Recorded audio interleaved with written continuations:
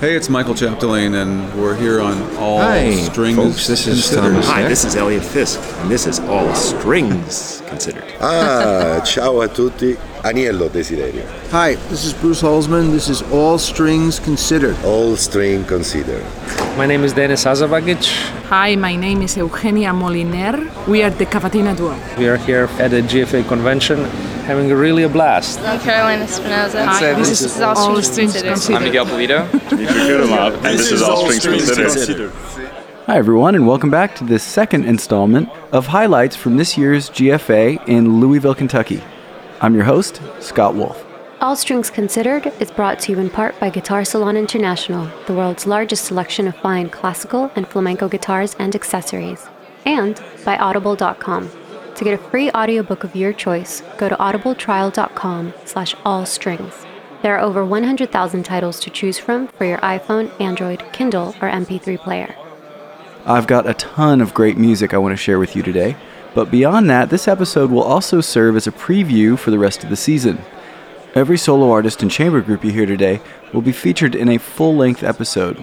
The first portion of the show will focus on solo concerts and hopefully introduce you to some music you've never heard before. Then it'll be a little bit of ASC 101, where I get to share with you some of the things I learned from the technique workshops and masterclasses.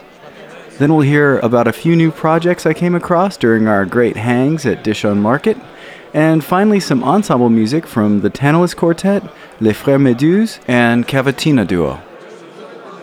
I felt so inspired as this GFA came to a close. And if you missed it, I think even in hearing these recordings, you will too.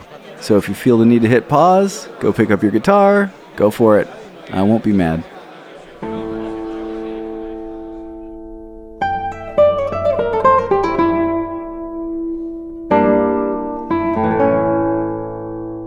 Because of multiple flight delays, I missed the opening solo concert given by Rovshan Mamedkuliev, last year's GFA winner. But my friend Sean Samimi was there, so here he is now to give you a few of his impressions of the concert. Rovshan Mamedkuliev. It seemed rather controversial when he won, perhaps because of the program he played and... He played Capriccio Árabe. Yes, he did. Which I think maybe was part of the controversy. And I was really surprised to find Capriccio Árabe from Tárrega on a serious program because it's one of those pieces that is so well known. So many of the classical guitar legends have played and recorded it. David Russell, Pepe Romero, Manuel Barrueco, to just barely start a very long list. It's really hard to find something new to offer on a current program, and so generally guitarists avoid that piece. This year's GFA saw a lot of these classical guitar standards like Capriccio Árabe, as well as Asturias and Sevilla from Albéniz, and it was really nice actually to see the new perspectives on these traditional, very classic pieces. People weren't sure what to make of it, or perhaps it just wasn't enough to show what kind of a caliber performer is on stage. But I think that night, that year, it was clear that he was stronger than the other three. It was fascinating to watch in 2013 when he came back to give a full concert as the last year winner, was how he totally proved himself to be worthy of the title. And I heard it was awesome. He played a very compelling program, packed full with plenty of opportunities for him to display various sides of his thinking, his performing, and him overall as a musician. A native of Azerbaijan, on this year's program and on his Naxos Laureate series disc, Rovshan plays selections from a set of 12 folk-influenced miniatures originally written for piano by Azerbaijani composer Fikret Amirov. Rovshan makes these arrangements sound absolutely beautiful on the guitar, as if they were written with the guitar in mind. I'm going to play you number 2, Ashug's song, number 5, titled Lyrical Dance, and then a lively number 6 titled On Hunting.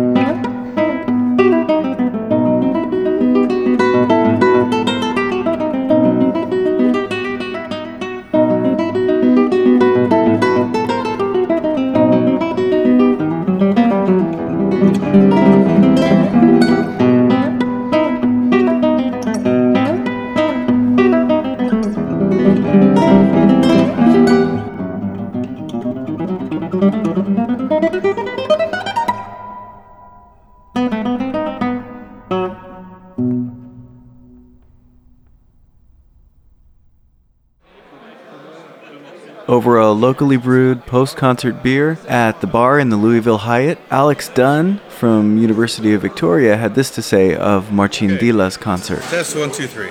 It's wonderful. I remember as a student telling myself one day the guitar will resemble the piano world in that there are uniformly high, standards across the board. There's enough variations in personality that the repertoire will be wide open. And that's very much the case, I think, now. Marcin embodies this movement perfectly with his mastery of large-scale works, his unapologetic playing of classical repertoire, playing it in such a way as to allow its simplicity and elegance to be utterly captivating. And his debuts of new works like Lindbergh's Mano a Mano show a truly creative and inspiring player. There is already an entire All Strings episode on Marcin, episode 18 from June 15th. So if the piece you're about to hear by Diabelli makes you want to hear more from Marcin, you can hear his interview and even some exclusive audio on that episode. What else about the program? I was struck by the Diabelli. You rarely hear the sonatas played in their original format. Most of us grew up knowing the Bream, I don't even want to call it a version, it's sort of like he changed the keys from the F major of the first and second movements into A major. And then he borrowed two other movements and inserted it and added a lot of notes, dropped octaves down and that kind of thing. Sort of like that. It's like an amplification of the Diabelli, but it's a pleasure to hear it in its original form, in the right key, and play with such, classical period sensibility and just straightforward musicality. It's fantastic. It's like hearing a Haydn sonata or a Mozart. It was. Great. Early Beethoven. Yeah. There are two other Diabellis that should be played too. There are three sonatas in that publication, and those other two are really nice. They're all equally good. There's three in the Opus 29 set.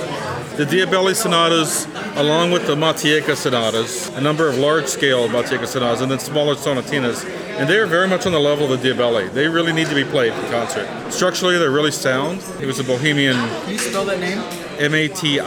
Matiegka, Matejka. Matejka taught piano in the studio along with guitar, and Diabelli was also a pianist.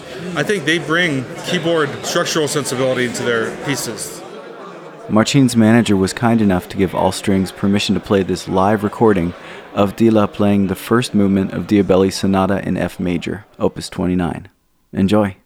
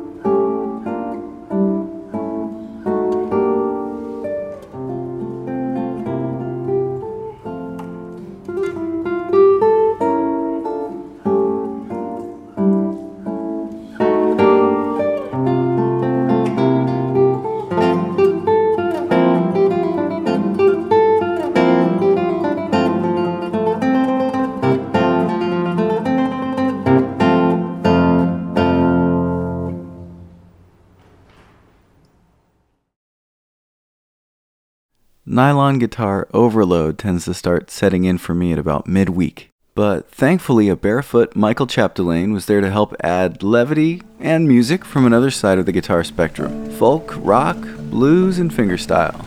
Chapdelaine began his concert with a great medley of another kind of classic guitar. Here's a little bit of audio from the beginning of the concert. Think you can name the tunes?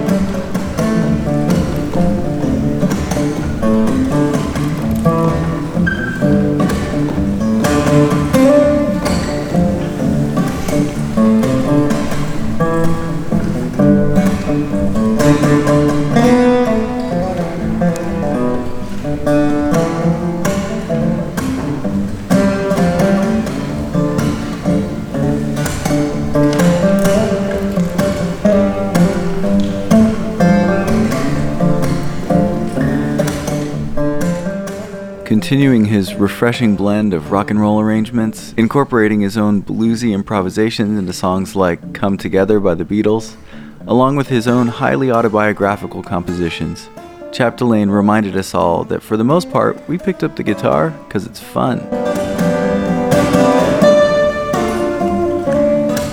Here's a recording of one of Chapdelaine's compositions that he played that day, from his album Land of Enchantment. In the late 90s, early 2000s, I wrote a lot of music about how New Mexico seemed to me, how it looked and smelled and felt. And this is the title track from the CD, Land of Enchantment.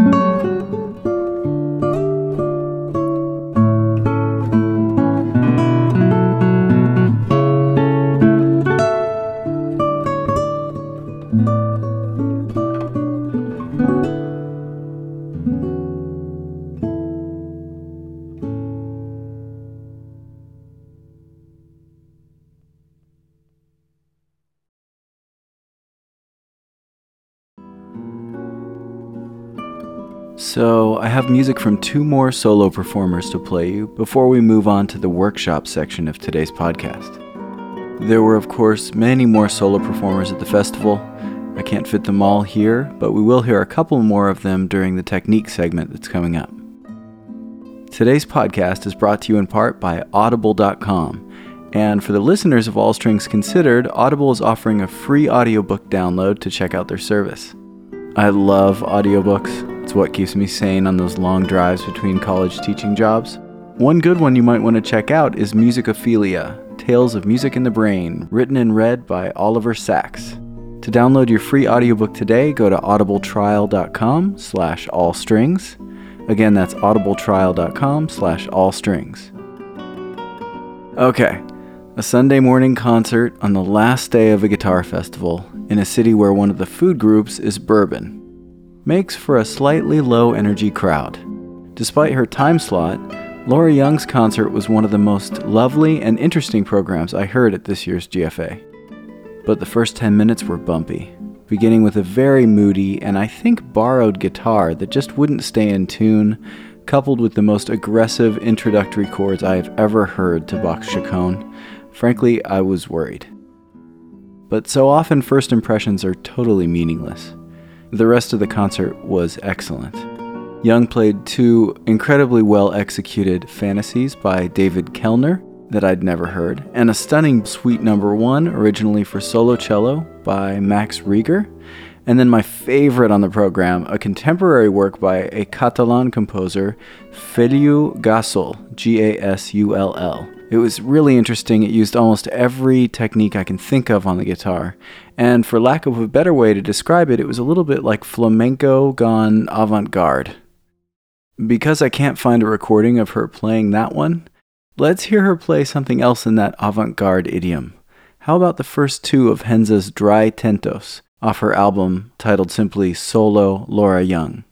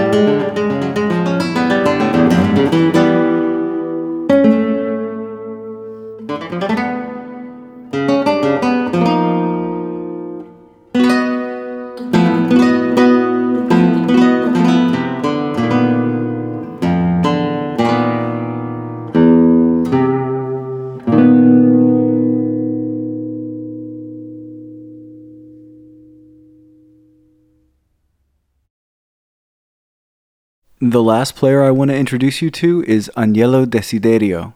He totally blew me away with his playing, and some of his musical choices were totally shocking. But don't take it from me. Here are some impressions from after the concert, starting with my friend Steve Lochbaum. Steve actually has a tattoo of the opening measures of Bach's Chaconne on his forearm. If that's not representative of the modern classical guitar player, I don't know what is. I'm a DMA student at the University of North Texas, studying with Tom Johnson. So yeah, the concert, when you're looking at the program, it looks like all these guitar standards, very traditional pieces that you hear.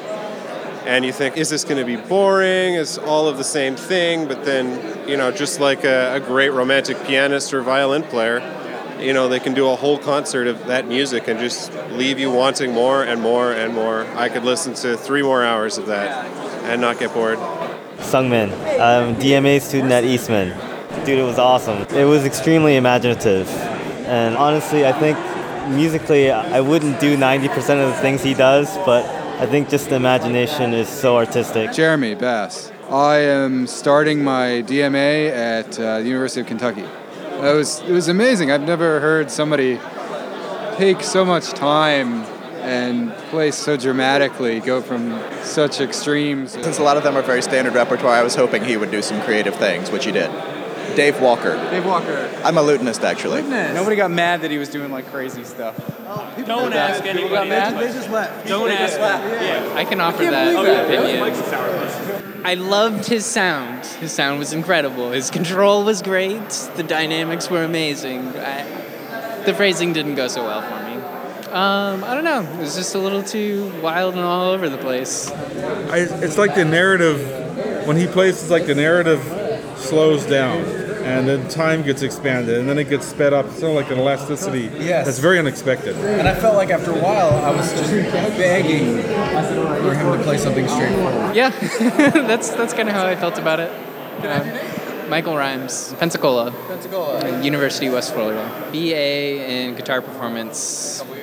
Nice to meet you guys. I would like to retort to his comment. Go for it. I think it was very bold of him to leave so much room for silence in between phrases, and also very bold of him to not be afraid to have such an extreme range of dynamics where it could be so almost inaudibly quiet and also boomingly loud in the same piece. I thought it was amazing. I'm Scott Sigel, and I attend Rowan University as well. Studied with Kathleen Mays, and now I'm studying with Daniel Boring. Claudio Zangirolami of Texas Guitar Gallery. Well, I simply think that ultimate critic is the public. I looked around, and I saw everyone enjoying themselves. He, to me, was as poetic as I've heard anyone sound. Perhaps, the most.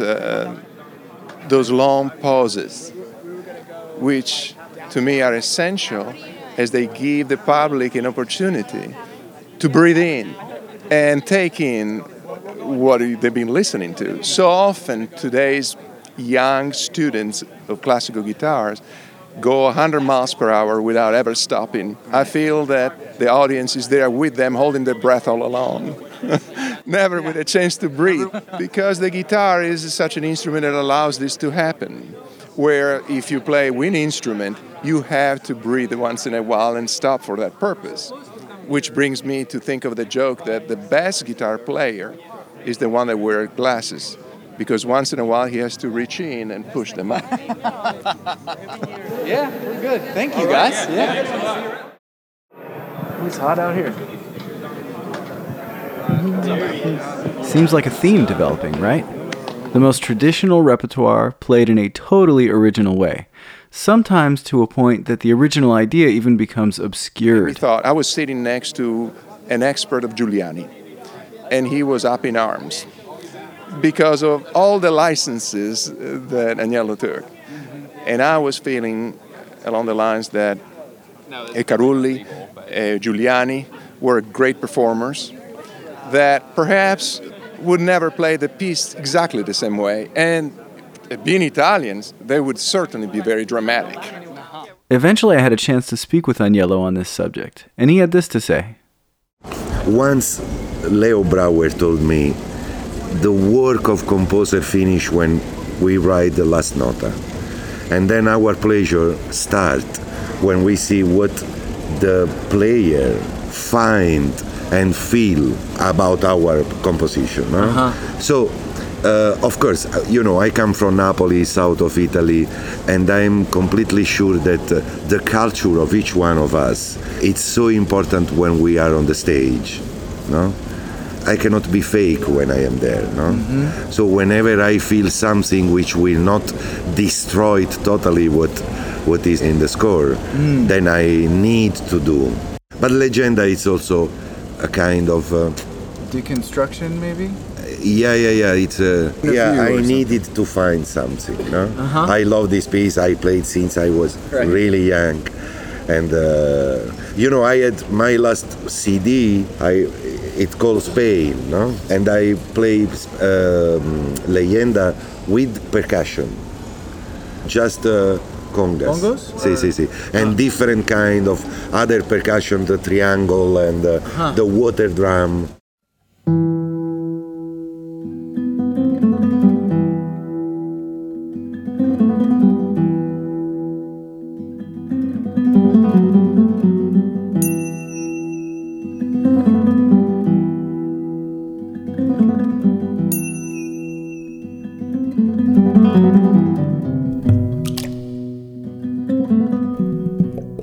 I'll be playing the version of Asturias Agnello described here on his full-length All Strings episode, as it's quite a long piece.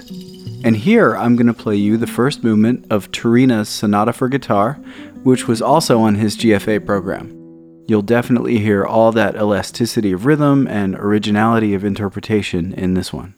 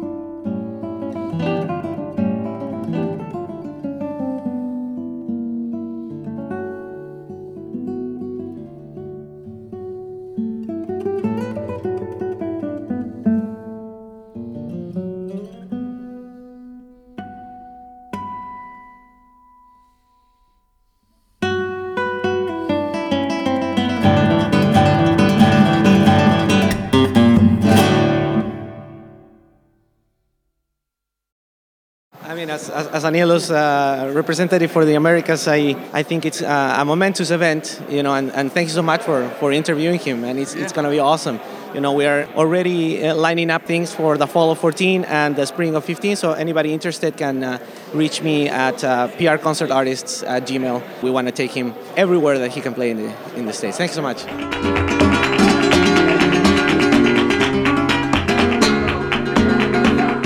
All right, so hello there, class, and welcome to ASC 101.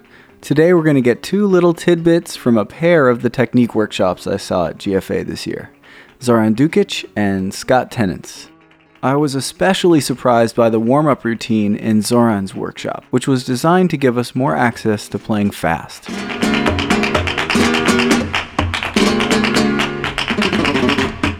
He began by saying the reason all flamenco players are faster than classical players is twofold.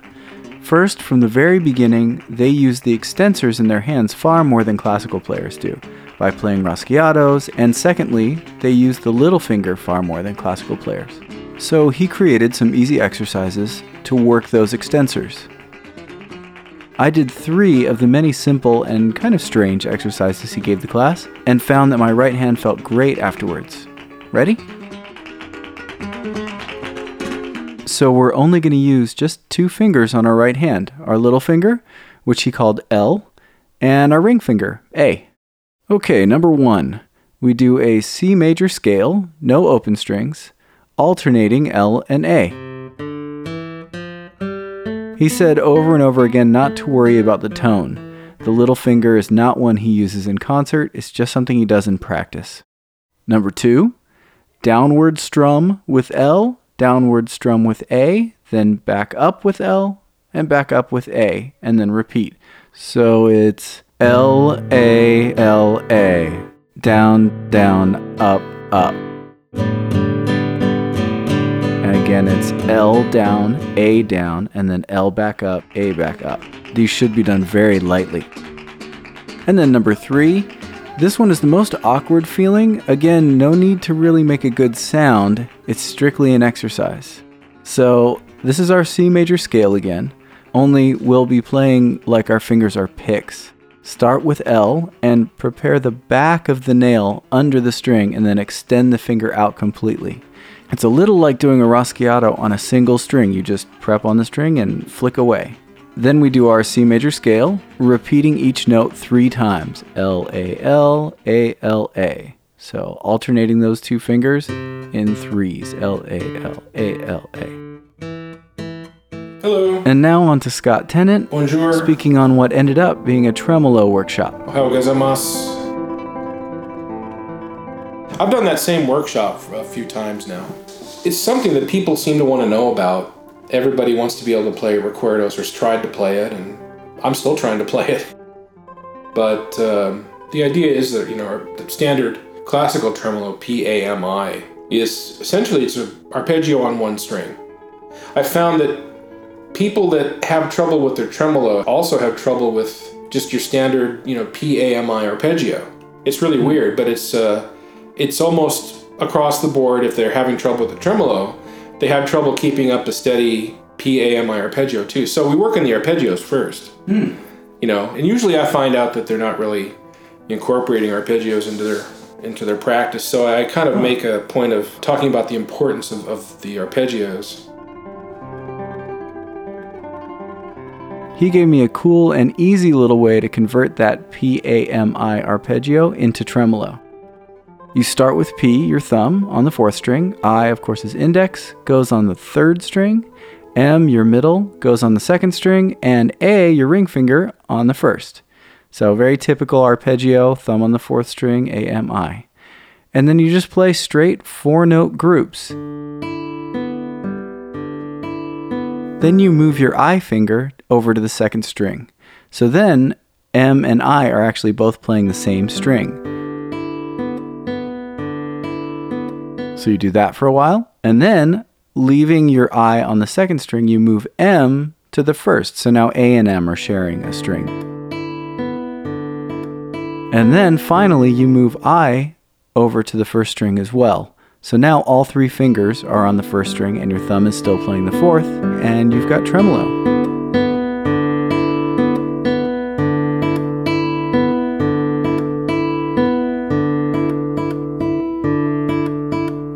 Okay, so now that class is over, let's hear some music. The concert Zoran Dukic and Scott Tennant gave were both wonderful, both full of humor, and both created a very nice informal atmosphere that put everyone in the audience at ease. Since both players are seemingly without technical limits, you might expect their programs to be chock full of fast and difficult pieces. And there were certainly challenging pieces on their programs, but they also included a fair number of unapologetically simple, lyrical, and modest pieces of music.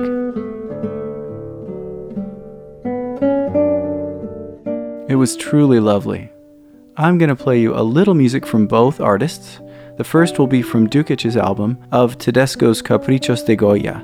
This will be number 3, titled Nadie se conoce, so no one knows themselves.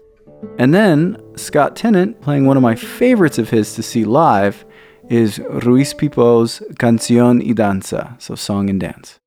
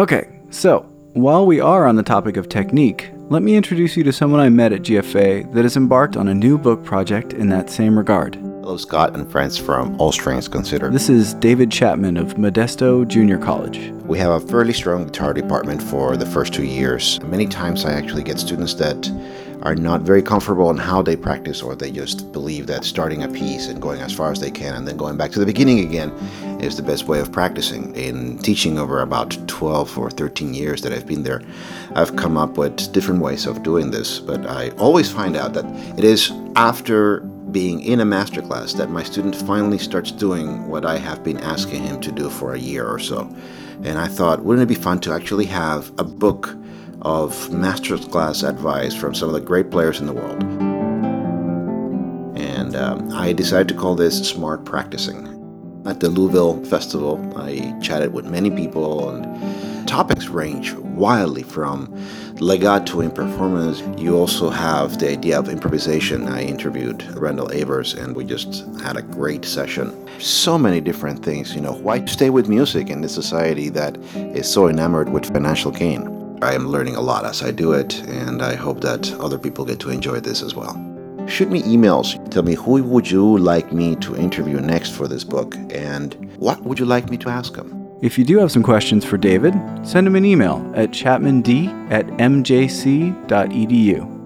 I also want to introduce you to Evan and Orlai from Segunda Pratica. Pratica is Pratica. They are doing online publishing and got the ball rolling really quickly on one of my arrangements, and I wanted to give them a little shout out. Hello, my name is Evan Drummond. And Orlai Alonso. We started this company because we were putting together a program for an upcoming concert at Carnegie and making a bunch of arrangements. We started to discover that the contracts that are out there today for the artists that are doing this kind of work are not in their favor, but are in favor of the publishing houses. So we as performers and educators thought we can do it better. So we spent the last year devising ways that better serve the purpose and were more genuine to the cause of the artist, performer, teacher, more than the economic returns. We are non-exclusive. 65 to the artist and 35 to Segunda Pratica, which is unmatched by a large margin. You also keep the rights to your music. In a nutshell, Segunda Pratica's mission is to revolutionize the music publishing industry by making it as simple and as accessible as possible. Keep on creating new music, making arrangements, writing methods that are based in information that we know to be good. All of these things are going to set forth another generation of guitarists that is going to be exceptional and help promote the instrument and bring it to its high levels and onward. The last portion of today's show will focus on a couple of the chamber music groups we heard this year. Let's start with an All Strings Considered exclusive, a recording of the live improvisation that Les Frères Méduses did at their concert this year. Hello, it's me. Randy Avers. Yeah, Benoît Albert. And we're the Frères Méduses. Les Frères Méduses. Yeah, and just like he said. Medusa Brothers. The Medusa Brothers. And in French, Les Frères Méduses, there is a kind of mythical aspect with Medusa, and the idea of the music can strike you. So this is the... There is several dimensions to the idea. It can be fun, but also it can be profound. Well, we did 2 programs here. The opening night, after Martine's concert, we played a film. We wrote a film score to the 1927 film The Unknown, 1,940 bars of music. Yeah. So it's a long production. It's a mix between written pieces like Granada or Tonadilla from Rodrigo. We took some elements from the Granada, for example, and we twisted them to go into to fit into the mood. And That's awesome. And what's the movie about?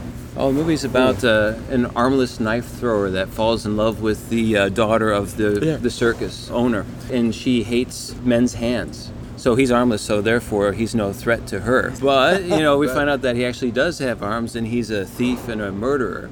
And he's faking that he doesn't have arms, so the plot just gets weirder and weirder as it goes on. It's just downward spiral from there. You're going to have to see it. Well, 2 days after that, we played the duo concert. And premiered also a piece from Randall and 2 pieces from me. So we composing also, and the thing that we improvising on stage, it's like a free improvisation. And this was funny because it began with the tuning.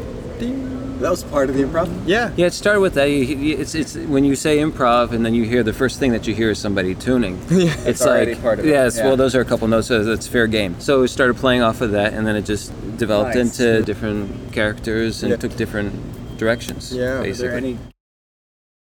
So here's Les Frères Méduse doing their improvisation from one of their concerts at GFA.